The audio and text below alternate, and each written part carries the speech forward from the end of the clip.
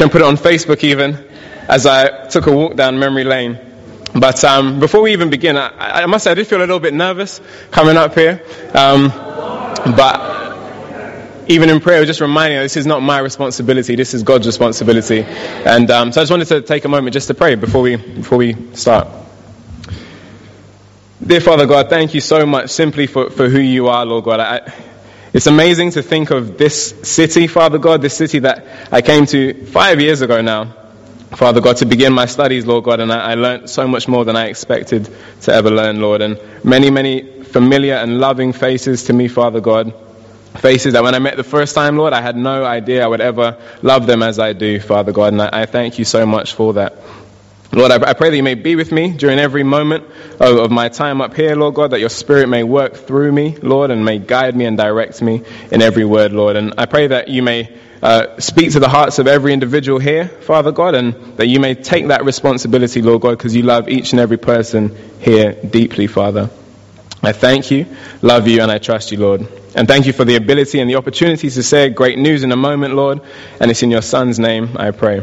Amen. All right.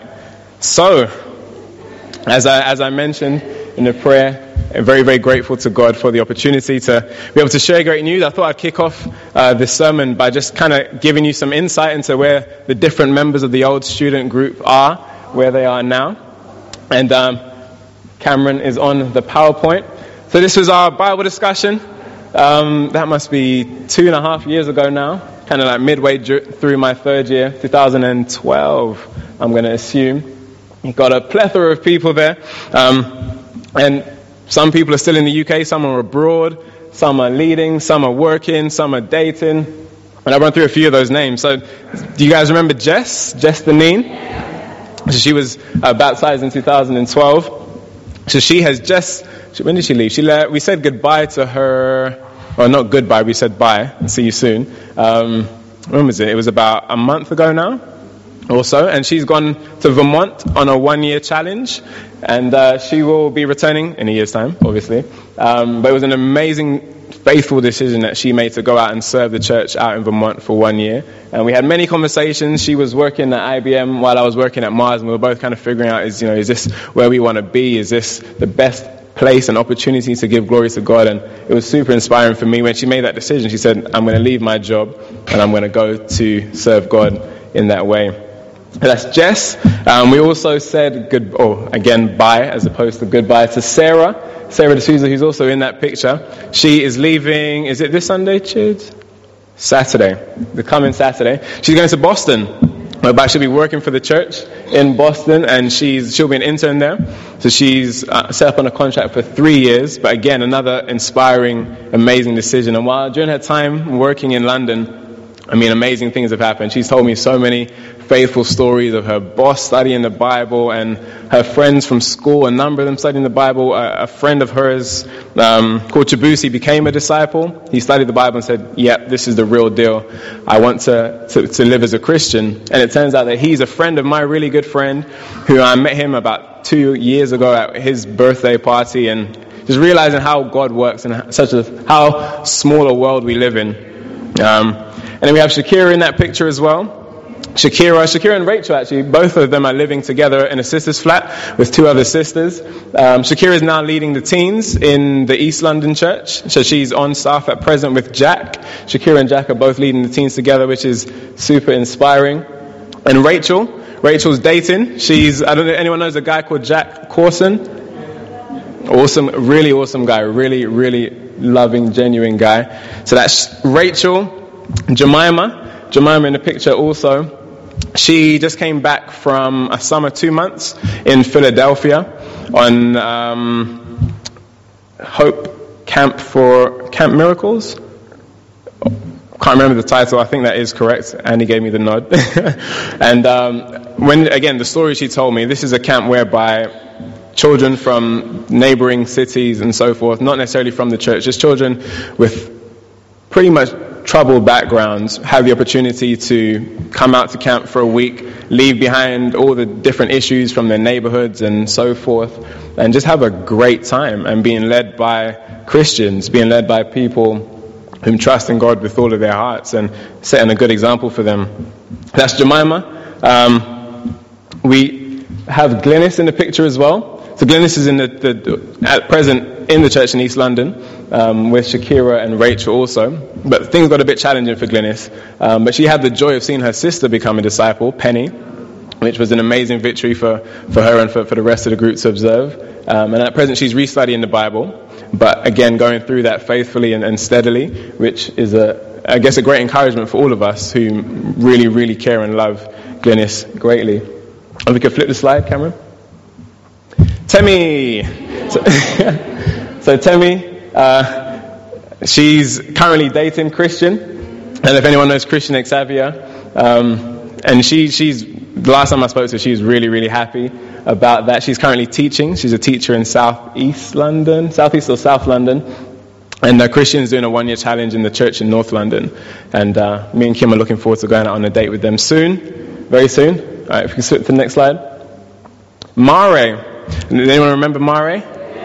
So she left when, that was 2011? So she graduated in 2011 and went back home. And she's married. And this is her and her husband. I've forgotten his name. His name is Yanis. Great brother, so I hear. I've never met him before. And he confirms he's a great guy. Got the nod, yep. And she looks very, very happy in that picture. So that's Mare. And just greetings from the church in the Four Rivers in West London. So this is the family group that I currently am within, the singles family group in West London. We're a growing bunch. We have a guy called Jason in the middle to your right-hand side of the post. He recently became a disciple who was baptized in June, I believe, May or June. A really great guy, lives in Slough, lives just behind where I used to live. But I didn't actually meet him then, I met him long afterwards. But again, a growing group, really inspiring. Even one of my colleagues from Mars is studying the Bible. She's not in that picture at the moment, but many other friends and maybe familiar faces that you would recognize: Barney, Anne, Carolina, Katia, Zorro, Priya, Aubrey, and so forth. Flip to the next slide. James Sago. Does anyone remember James Sago? So James Sago is the brother on the right hand, or your right hand side. He's now my housemate, which is really cool, and having a lot of fun with James at the moment. It's been just about a month, and it's fun, put it that way. Having a lot of good times, a lot of good jokes, but at the same time growing deeper and growing spiritually, or both growing spiritually together and deepening our friendship. And finally, thank you very much, Kimberly. So Kimberly's doing great up in North London. She recently got engaged, so I hear. Next to this guy in the picture here called Senyo. So I'm so excited. I'm very, very glad to say to you guys, we were here the weekend that we actually did get engaged. It was a pleasure to be in Birmingham that weekend.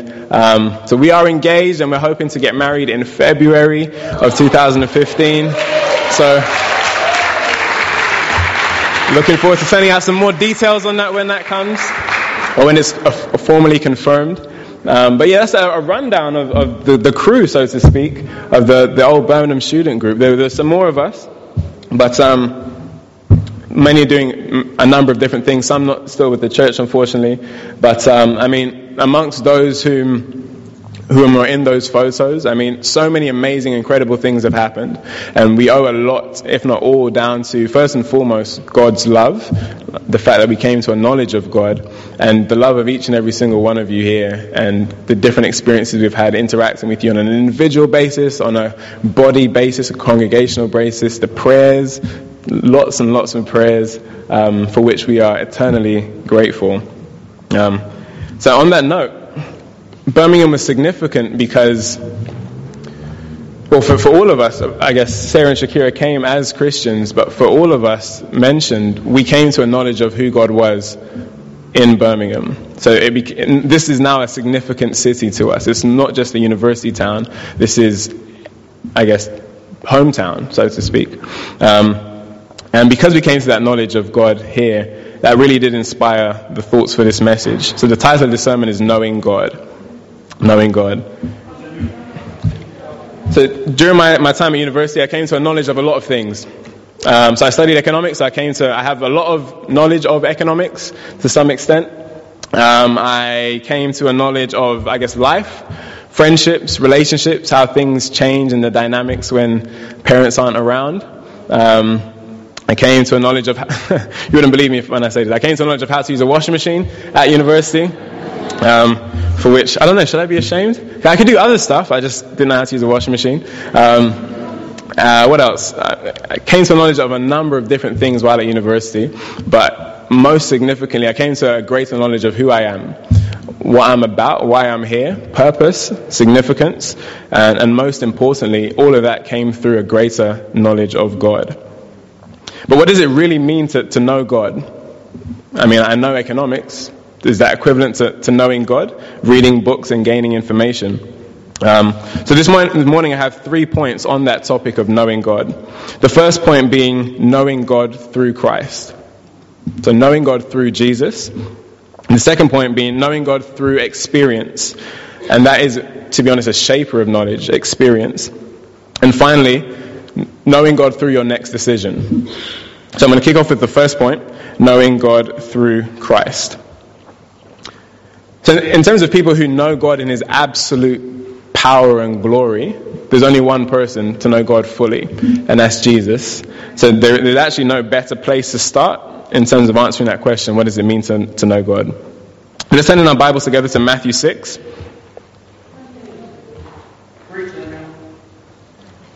Alright, so Matthew 6, so this is towards the end of the Sermon on the Mount. And, Jesus has given some teachings that are perfectly in line with the law, but actually calling people to a much higher standard. And this may have felt challenging, overwhelming to many people in the crowds, even to the point of, we can't do this isn't feasible. But in Matthew 6, we'll read verses 5 to 10. Jesus says, so it reads, "And when you pray, do not be like the hypocrites, for they love to pray standing in the synagogues and on the street corners to be seen by men. I tell you the truth, they have received their reward in full. But when you pray, go to your room, close the door, and pray to your Father, who is unseen. Then your Father, who sees what is done in secret, will reward you. And when you pray, do not keep on babbling like the pagans, for they think they will be heard because of their many words. Do not be like them, for your Father knows what you need before you ask him." So I start in this scripture because I think Jesus makes a really, really significant point in that he says, when you pray, go to your room, close the door, and pray to your Father. That's incredibly significant. So throughout all of the Old Testament, throughout all of the scriptures that the Jews would have been familiar with, at no point did any prophet pray to their Father. At no point. And Jesus was giving them almost the opportunity to recognize God as Dad. Not God as, the God in the temple whom you can't have access to except through a certain process, but actually flipping that on its head completely to, the God that's with you in your living room, the God that helps you through challenging circumstance, the God that gives you advice about relationships, the God that even supports you during your university years and fills in the gaps where there are blanks missing. And to me, the concept of a good dad, or to many of us even, the concept of a good dad is, an amazing thing. And to some of us it may be alien. We may not have had the greatest dads, but the needs for every individual to have a present dad and a good dad is very, very real. And in this, Jesus kind of opens the door and says, actually, no, you do have a great dad. A dad that wants to give you everything that a good dad wants to give to their children. So if we jump to verse 25 in chapter 6.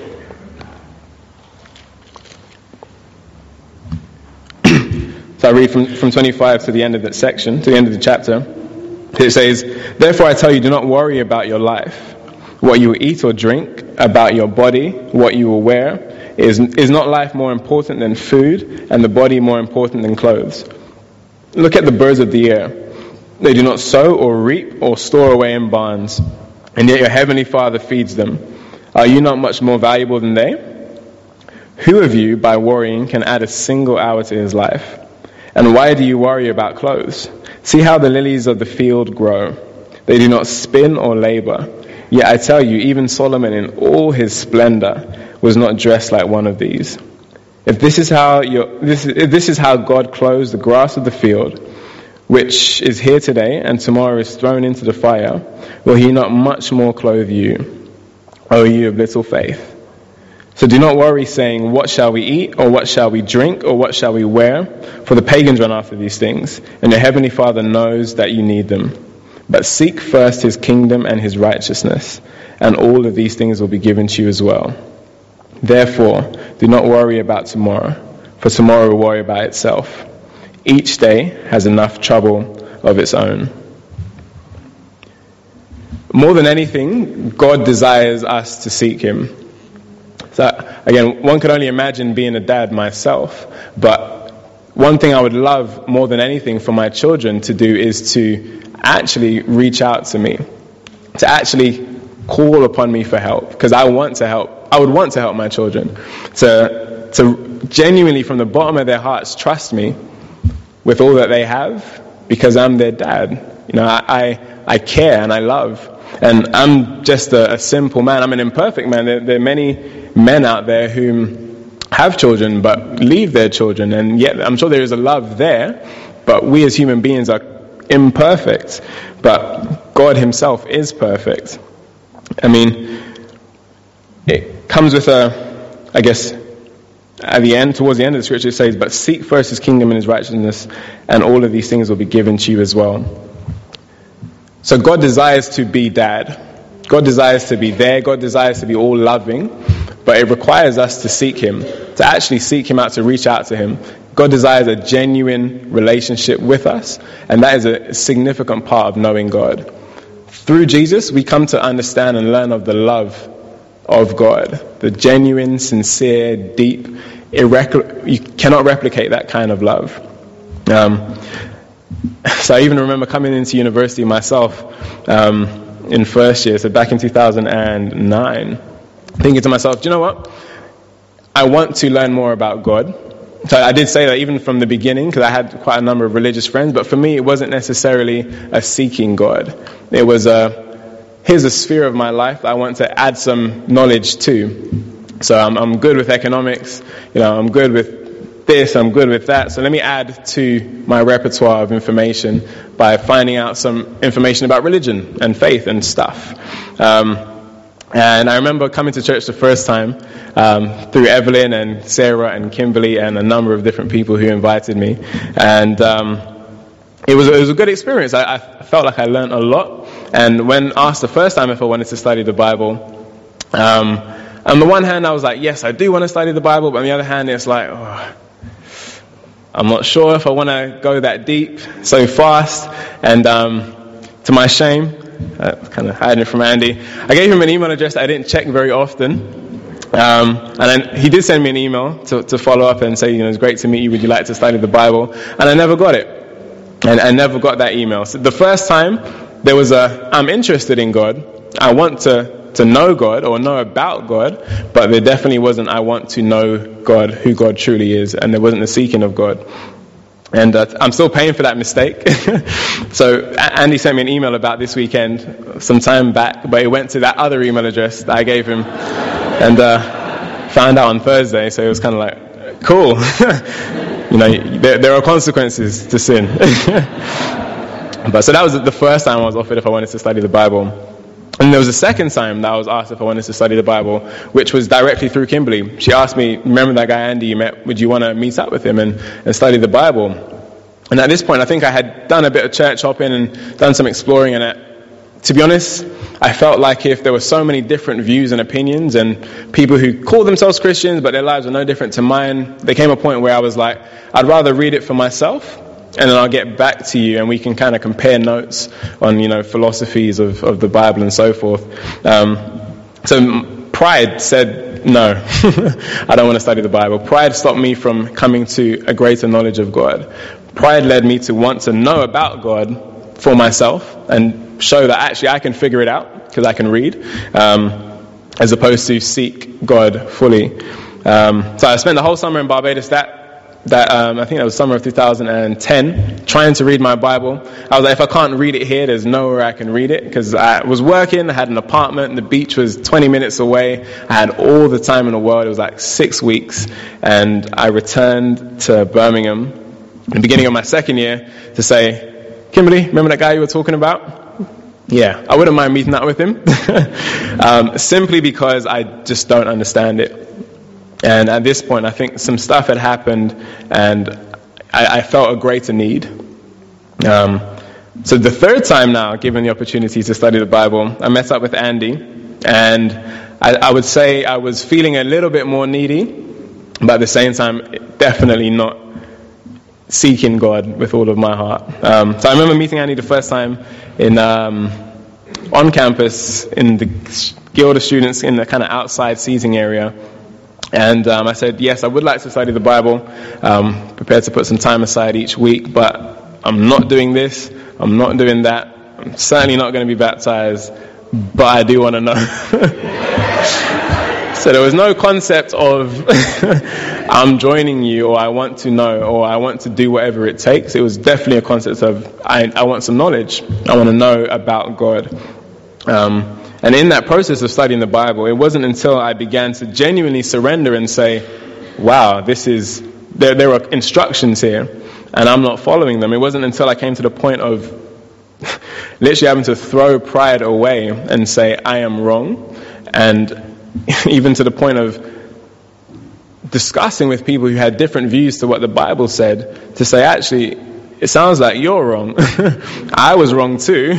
It's all good, but, making that decision. And at that point, only at that point, did I begin to have the opportunity even to come to a knowledge of God. And again, differentiating significantly between a knowledge about God and a knowledge of God. Big difference. So, in conclusion of the first point is, through Christ, we have an opportunity to understand the Father. And in order to understand the Father, in order to even approach Christ, pride and, I guess, independence and the desire to do everything on your own, and the lack of surrender, it's impossible to know God. Absolutely impossible.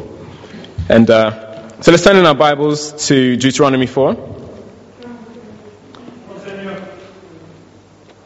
So we had a conference in London a couple weeks ago, and we were given a great introduction to the book of Deuteronomy by Chris Reed. And one of the things he mentioned was, in the book of Deuteronomy, it screams out through every chapter, God is sovereign.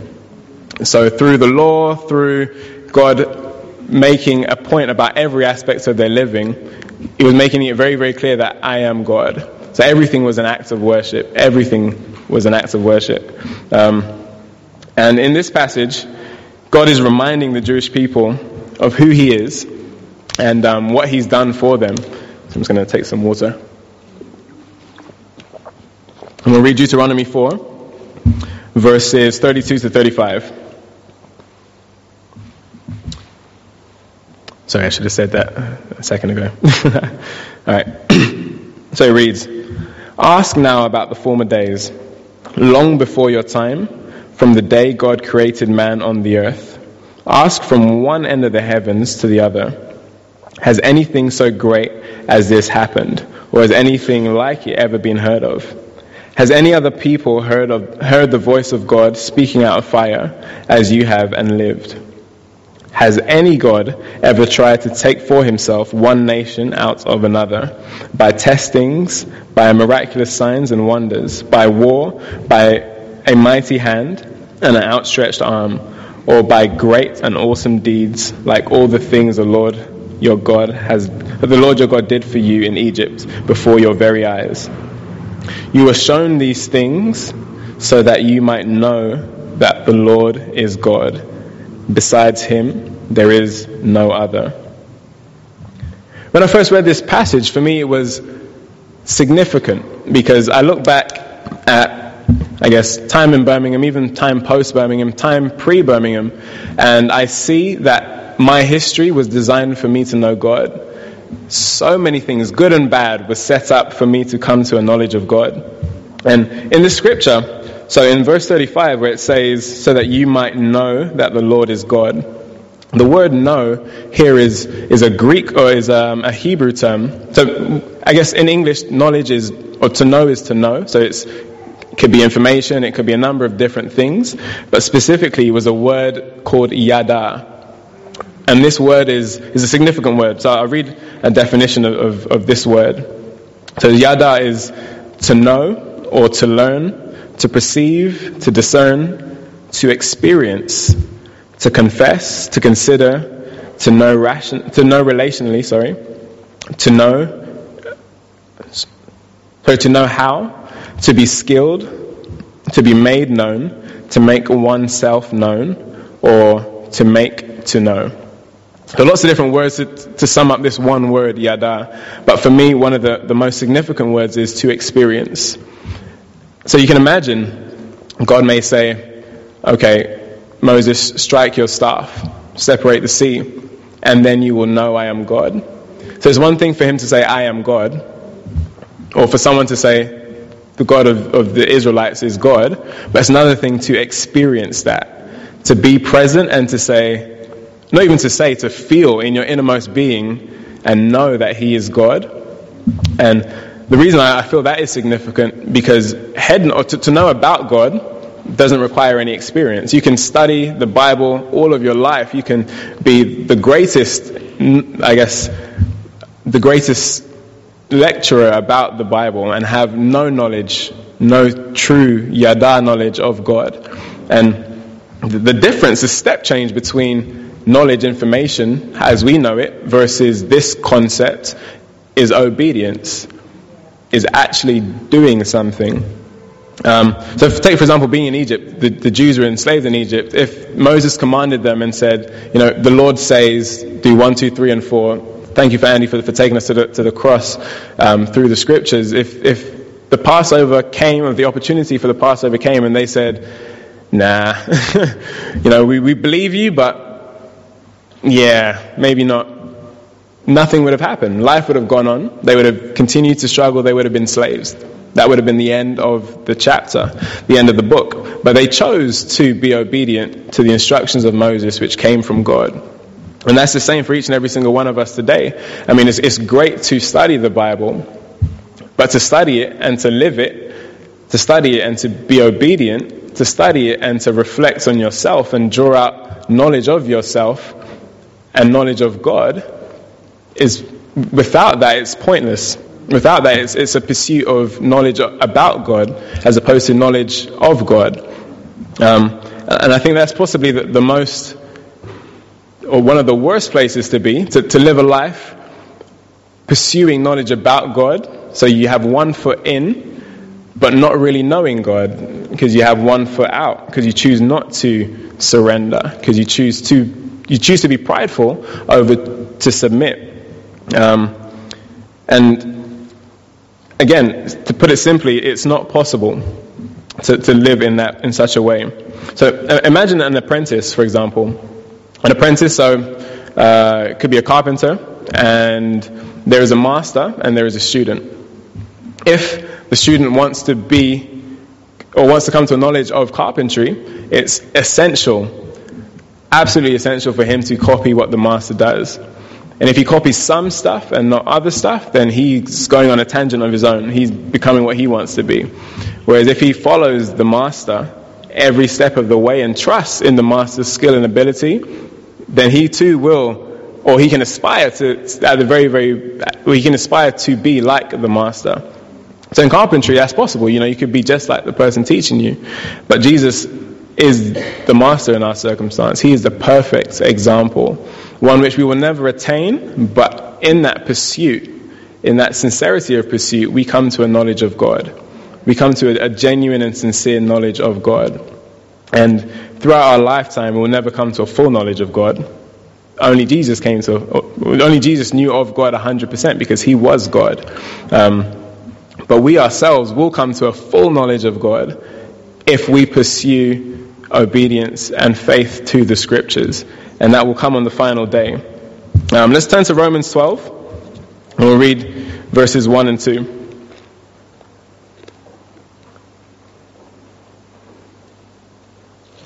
So if one chooses to be obedient, what does that even look like? How do you even begin to start? Is there inspiration in the scriptures in terms of what that is like? So I'll just read a very short passage, Romans 12, 1 and 2. I think Romans has to be one of my favorite books, because when I was studying the Bible, it explained everything to me. So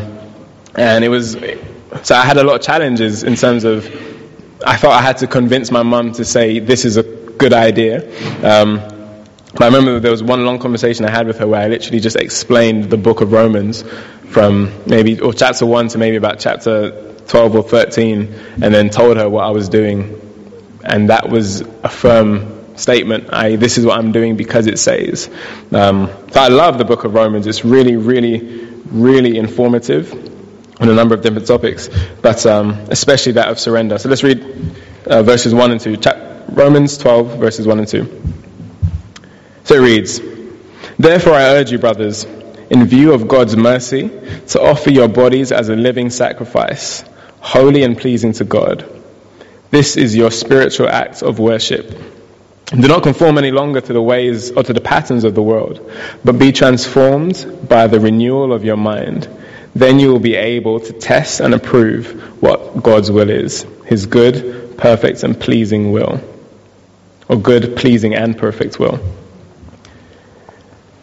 So this was a concept that was very, very foreign to me when I was asked the first time if I wanted to study the Bible, and the second and the third even. But through God's word, I began to understand this concept of being a living sacrifice. The concept of, I guess it's a daily concept. It's not a concept of a one-off. This concept of saying every day, I'm going to plan my schedule around what I know to be true. Every week, that goes in first. Every week I say no to myself, or every day I say no to myself, and I say yes to the different opportunities that God has provided me with. Tough concept to be a living sacrifice. To literally say Senor is no longer present, and I'm going to live for God, as in whatever my ambitions were are gone, and now there's a new order.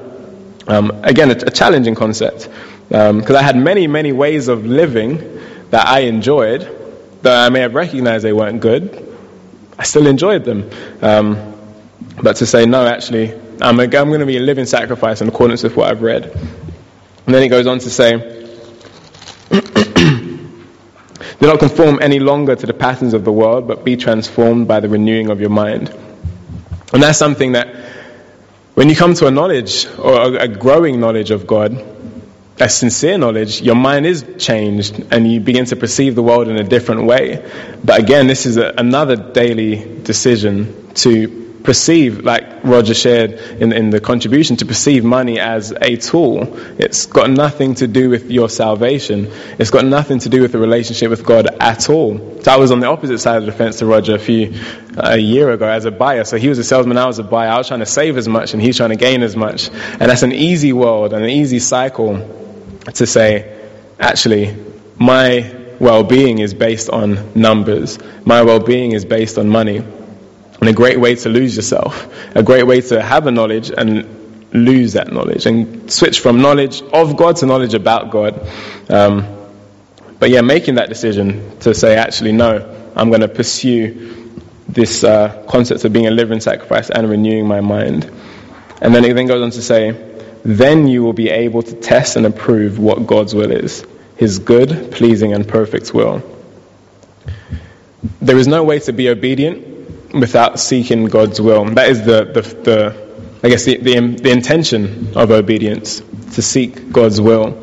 And I guess that provides me with a great deal of security that my dad loves me, and he desires to provide everything for me, and he sets me up for success.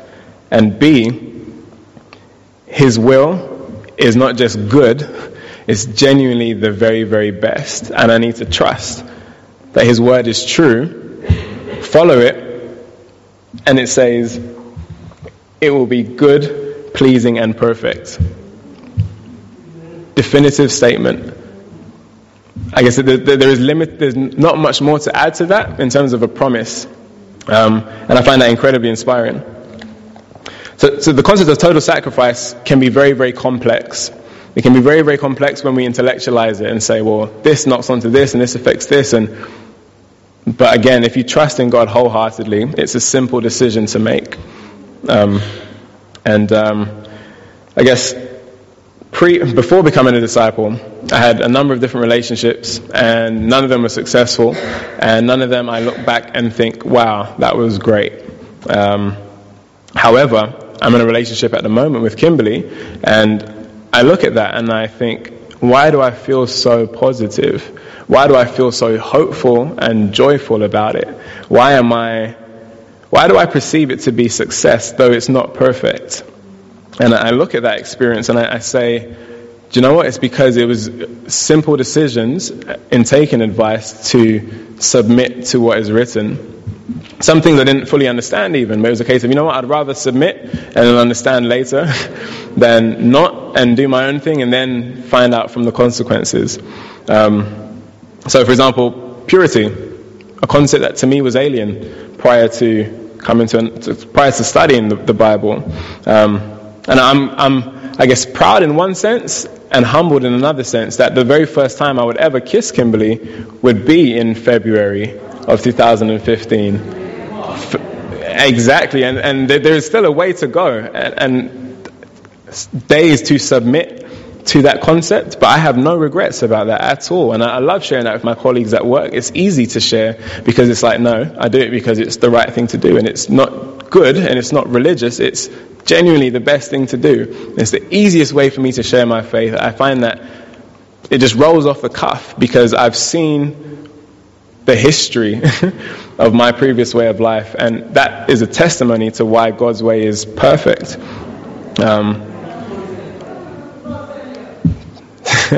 Seeking advice. So I look at previous relationships. I didn't consider myself qualified to advise anyone on relationships, especially myself. And people said things that I didn't fully understand at the time. So in terms of boundaries, in terms of, I guess, ways of conducting that relationship, spending lots of time together, being alone and so forth. And in my head it was kind of like, we'll be okay.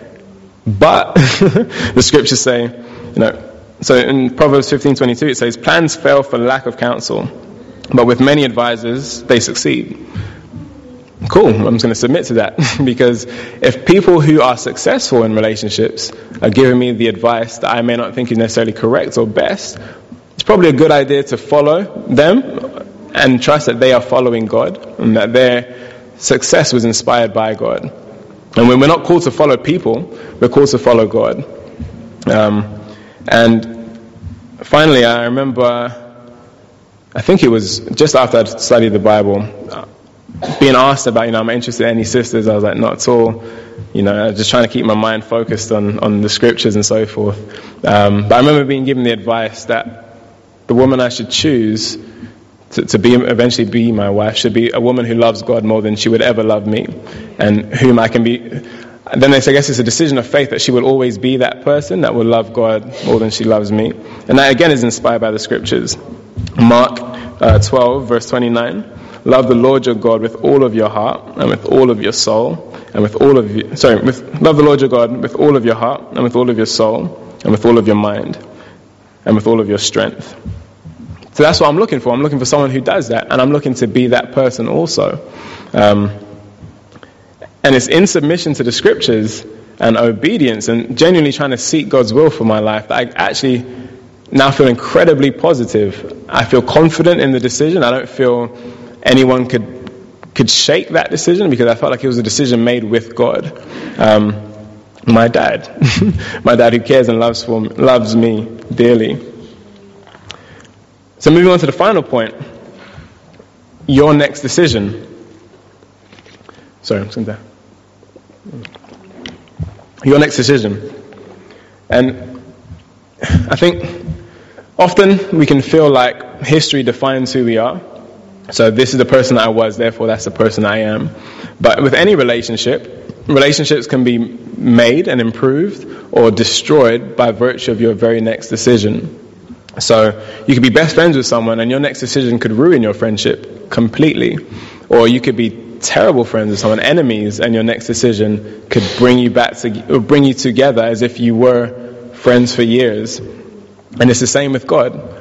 Whether we've been Christians for many, many years, faithful disciples, our next decision could end a relationship, a true knowledge of God tomorrow.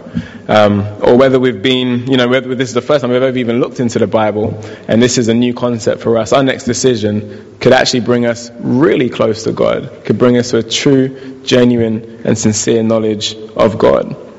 But regardless of where you are, this decision is an important one. It's an incredibly important one, because to know God has eternal impact. So let's look at Luke 13. This will be the last scripture we look at. And we'll read verses 22 to 27.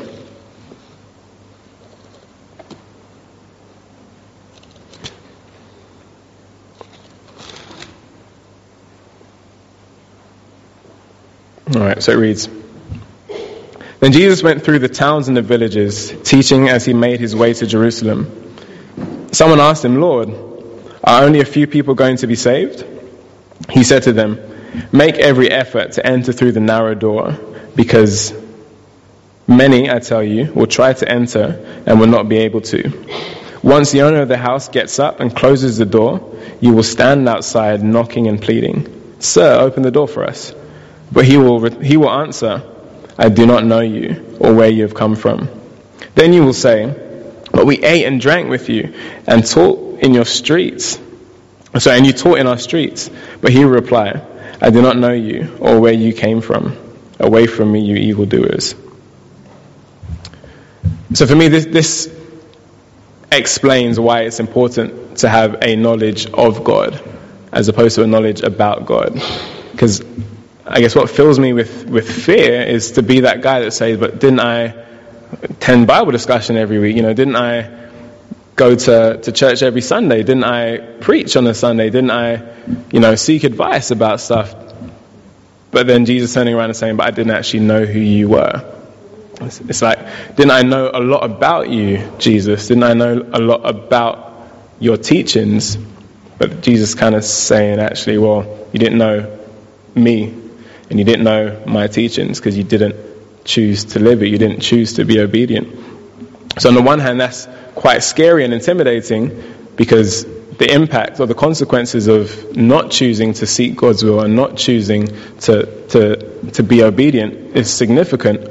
But on the other hand, it's a massive opportunity to be that person in the house.